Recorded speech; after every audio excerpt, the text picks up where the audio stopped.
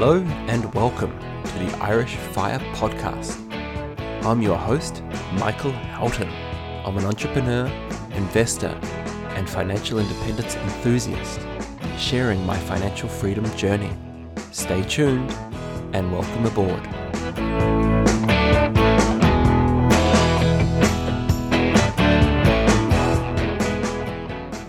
Happy New Year and welcome to the very first episode for 2021.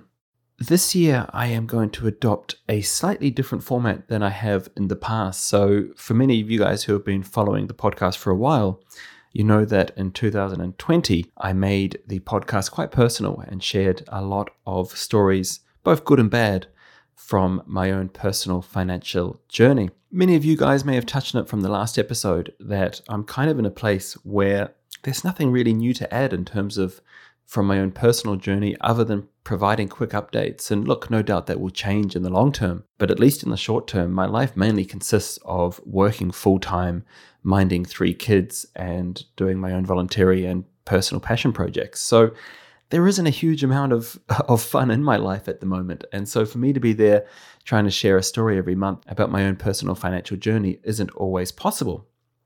So what I thought I would do is I have an inbox full of unanswered questions. So thank you to everybody who has reached out to me at one stage or another on the podcast. And I typically do try to get back fairly promptly. And most of the time I do. But sometimes I get a question which I just simply don't have the time to answer via email. So I actually thought, you know what? Why don't I start taking some of these questions and actually turning them into podcast episodes and answering them on various episodes of the podcast? So my plan for 2021, while providing brief updates on my own personal story, will actually be to try and help answer user questions that I get. So if you guys do have various questions and you would like me to try and answer them, then by all means, send me an email at michael@firepodcast.ie and I will do my best to get to them. And you don't have to worry, I will never use your actual full name. I might just use your first name and then try and get to the questions. So if you guys do have any questions that you want to get answered, by all means, do reach out to me. And at the same time, if you have emailed me and I haven't got back to you, I really do apologize. I promise you that your email is sitting there in my to-do list. And I will either get back to you via email or you will hear the answer on a future episode. I should also point out that I will typically answer 2 or 3 questions per episode at least. And the subject of each episode will be one of the questions that are there. But I would recommend trying to take in all of the episodes because the questions won't necessarily be related. And there might be a hidden gem in there that relates to something that you have in particular been wanting to get an answer for. And look, I know it from hosting events as well, that I often do a presentation and spend maybe 40 minutes speaking, and then we get to a 20-minute Q&A, and the Q&A often has far more value than what I'd actually spoken about anyway. So I know that there is good value in there. Lastly, I should just point out that obviously I am not a financial advisor, and any advice that I give you guys is strictly my opinion.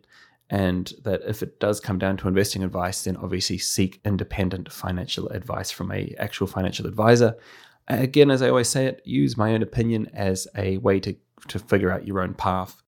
And look, I'm a huge overthinker, and I've tended to go on out and think about a lot of these things too much. So if I can share some of that knowledge and get you guys moving on and working out your own financial journey, then obviously that's a great help. Lastly, before I get on to the first question, I just thought I'd give you guys a very quick update. I actually took 2 weeks off over Christmas from work. And many of you guys know that I did the semi-retirement experiment that started last November. And whilst that was all well and good, one of the drawbacks from that is that I pretty much worked every single day that wasn't a public holiday. So I never actually gave myself room to take any holidays off because I was basically working as little as possible. And it meant that I had no leeway for holidays. I guess one of the drawbacks of being a contractor is that you don't have paid holidays. So you've got to kind of work them in throughout the year and factor them in as you go. Me taking off 2 weeks felt like a very, very long time, and it was a welcomed break. There certainly was a fairly depressing feeling going back to work. I'm now 3 days into the year. Back to work full time, and I already feel like I could do with another break. So look, it is one of these things, but at the same time, half of the money that I earn each day is being pushed into the portfolio. So it's one of these things where I have to keep the bigger picture in mind and just keep slugging it out for a little while longer. All right, so the first question is from Quivan, which I understand is Irish for Kevin. Sorry, Quivan, I actually had to look that up and get the pronunciation, so hopefully I have pronounced your name correctly. The question is, my wife and I are both PAYE earners with high enough incomes with modest, by Dublin standards, cost of living. I was wondering, though, if you're not a contractor, is it worth setting up a company for investing?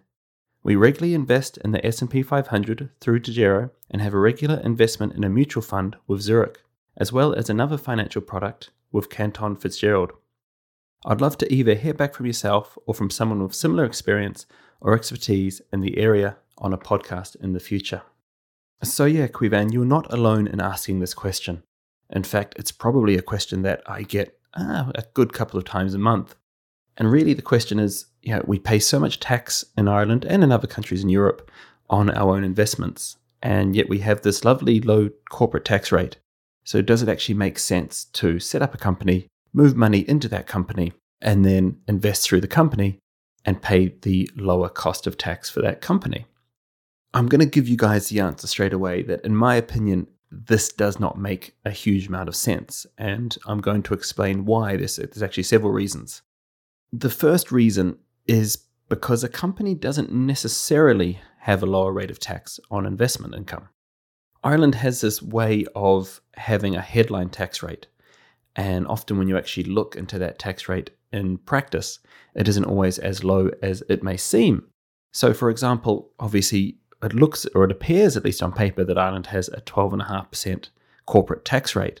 But this only applies to a handful of companies, mainly in manufacturing and sales. It doesn't really apply to service companies. In fact, it doesn't apply to service companies at all. So if we take my own web development company, if I leave money in the company, then it gets hit with a professional services charge, which effectively brings that tax rate up to 19.5%. And the thing that they don't talk about with these surcharge taxes is that they're not deductible in the future. And this one's a little bit hard to get your head around. But in the case of corporation tax, if you pay corporation tax this year on your profits, if next year you have a loss, then you will get a refund of that tax, or at least a credit from the revenue for that tax in the future. Whereas with a surcharge, it's literally like paying a penalty.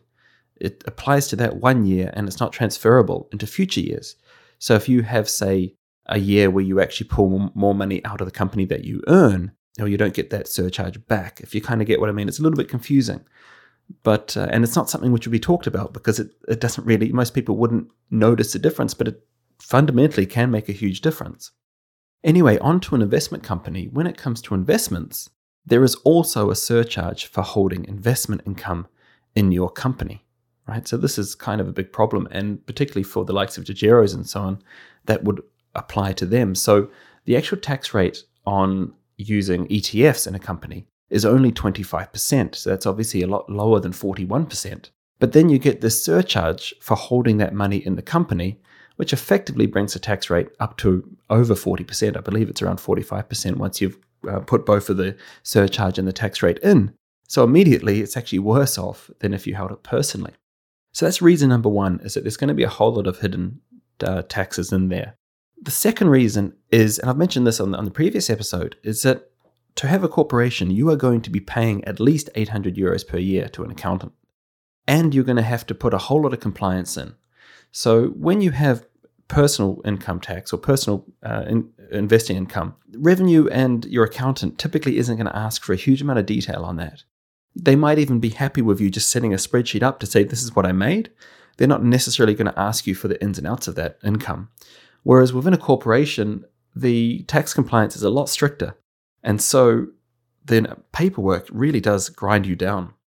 I have gotten to the habit of investing less and less through my own company. And one of the reasons I've been pushing more money up through my pension is because the paperwork is a killer. And I just couldn't handle paying an accountant extra money and then also having to comply with all the paperwork as well. Whereas with a pension, there's none, basically. And even with personal investing, there's very, very little. So it's one of these situations where often you think, oh, Mike, it doesn't sound too bad.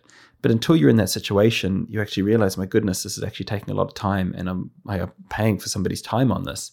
And then by the time you've got all these other various surcharges and taxes and all of that worked out, you're paying quite a chunk of money to an accountant before you've necessarily made any money from your actual investment income. And the last one, and this is probably the most important one, and this is something which, again, I've probably thought too much about, but it's one of the fundamental things about how I live my life. And for anybody who's ever met me, if you actually met me and looked at what I'm wearing and looked at the car that I drive, you would probably think I'm probably the poorest person in a room typically.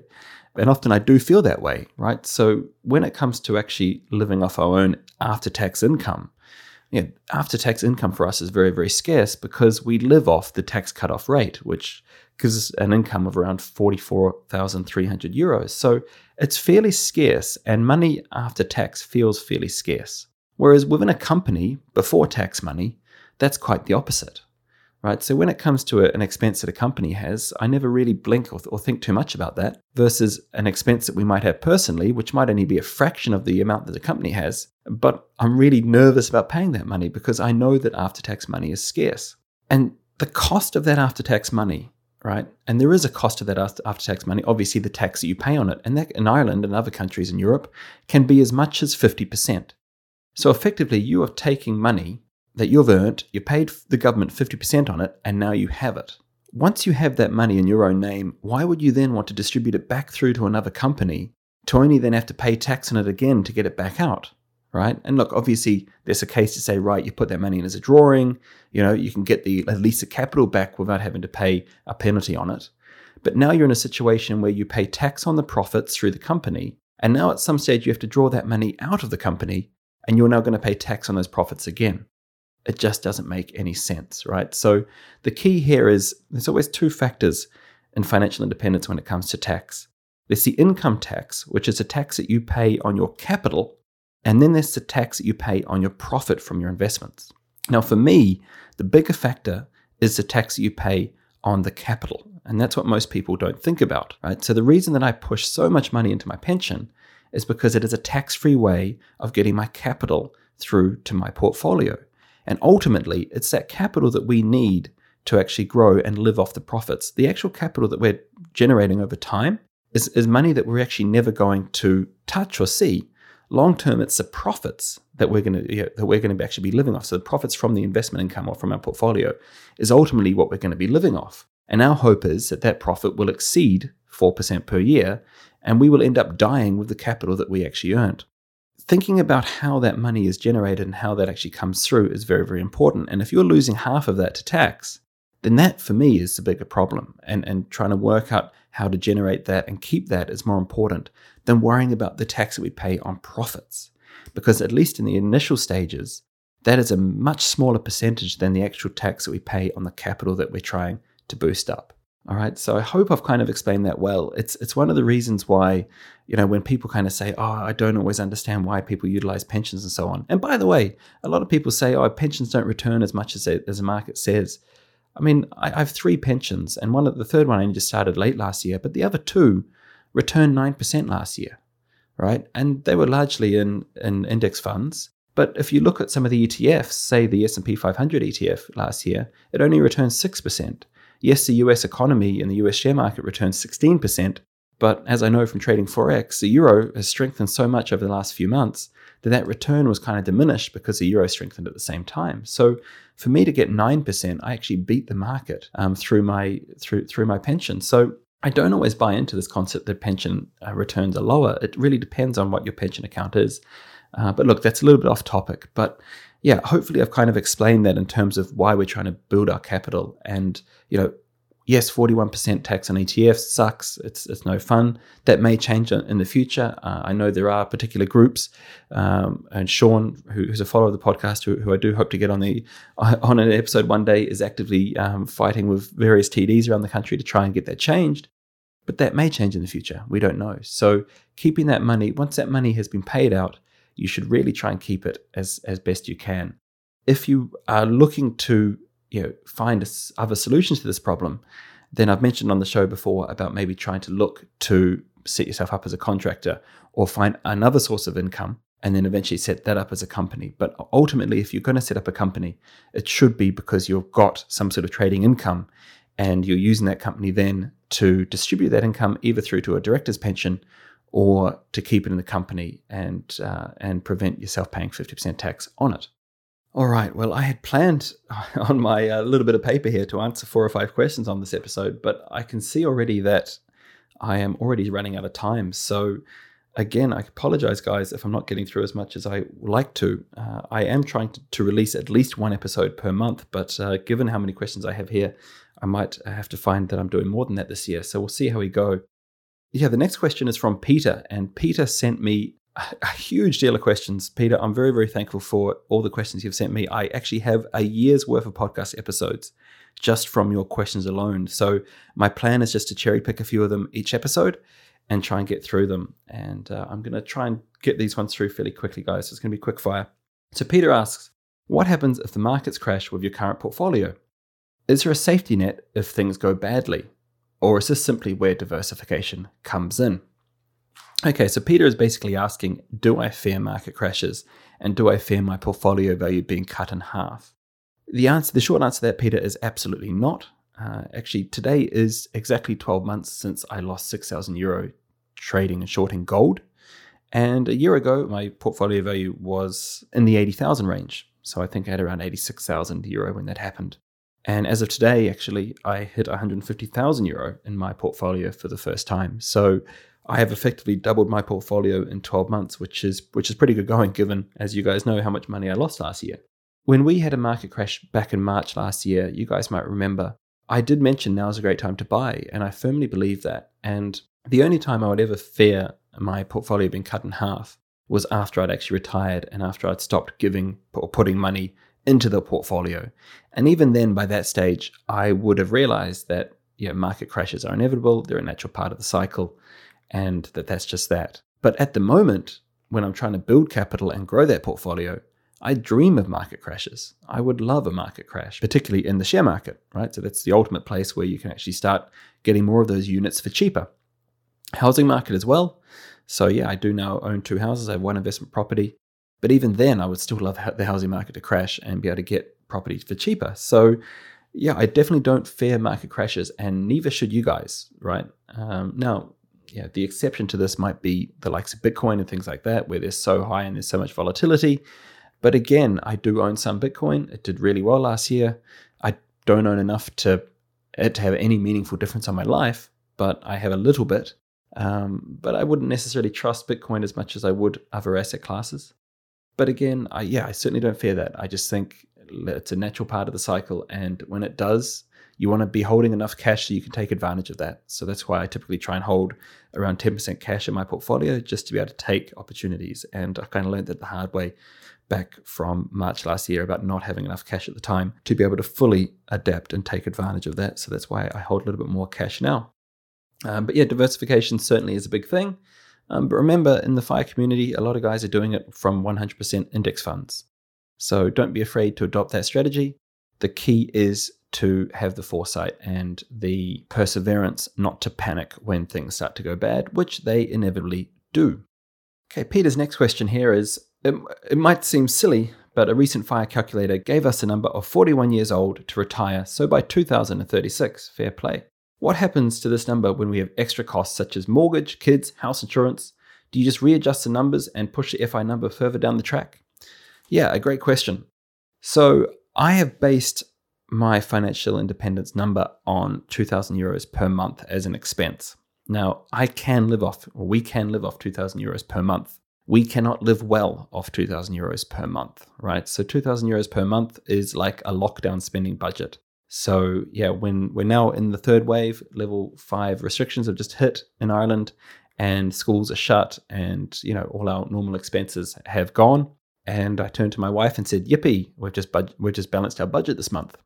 So the great thing about these lockdowns is that you do save money, but our number of 2,000 euros a month is very much based on what I would call a lockdown number, if you like. There's no holidays, there's no extra golf lessons, there's no joy, so to speak. We are living. Now, there's still joy in living when you don't have to work, obviously, but the way that I see it is that, look, Ultimately, we would all love to have as much money as possible during retirement, and particularly with early retirement, but we need to set ourselves some sort of manageable goal. Saving up €2 million is going to be hard work for anybody, and most people would give up at that goal when they had to try and do that. So by me setting some sort of realistic number of, say, €600,000, which is what I'd need off a €2,000 a month spend, it at least gives me something which is achievable, ideally within the next 5.5 years, according to my calculator.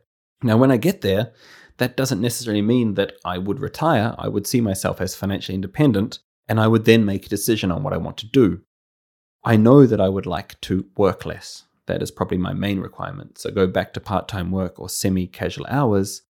But to answer your question, Peter, the way I see it is you always have the opportunity to go back to work when you retire. Right? Nobody is saying you cannot work anymore. You're 41 years old and you're just going to sit around watching TV all day. Try doing that for 2 weeks, you'll be bored. So I think it's very unlikely that you're going to get to retirement and early retirement and go, yep, that's me done. I think it's more likely you might take a few months off and then you might start doing some consulting, or you might find that you go back to work part-time, or you go and pick up some sort of hobby and then that leads to some sort of money coming in. I just can't see ourselves in a situation where we do nothing for all that time. And so the way I look at it is, my idea is to become financially independent, hit that number, and then stop contributing to my pension so that I can actually cut back half the number of hours that I'm working, maybe take a job doing something that I actually love and I'm passionate about. Maybe the Forex trading thing that I'm doing takes off and that starts bringing a more stable income. There's various options, but it's about doing something different from now. So hopefully that has answered your question, guys. I am going to wrap that up. I do have more questions to cover, but I will continue these on the next episode. And as I mentioned earlier at the start of the episode, if you guys do have any questions on anything I've discussed today, or if you do have any questions that you would like me to cover on the podcast, then certainly just drop me an email at michael@firepodcast.ie. I hope you enjoyed today's episode. If you're a big fan of the show, why not become an Irish Fire Podcast member for free? Members receive access to inside information that isn't shared on the podcast, as well as regular updates such as the monthly newsletter. To become a member, visit www.firepodcast.ie.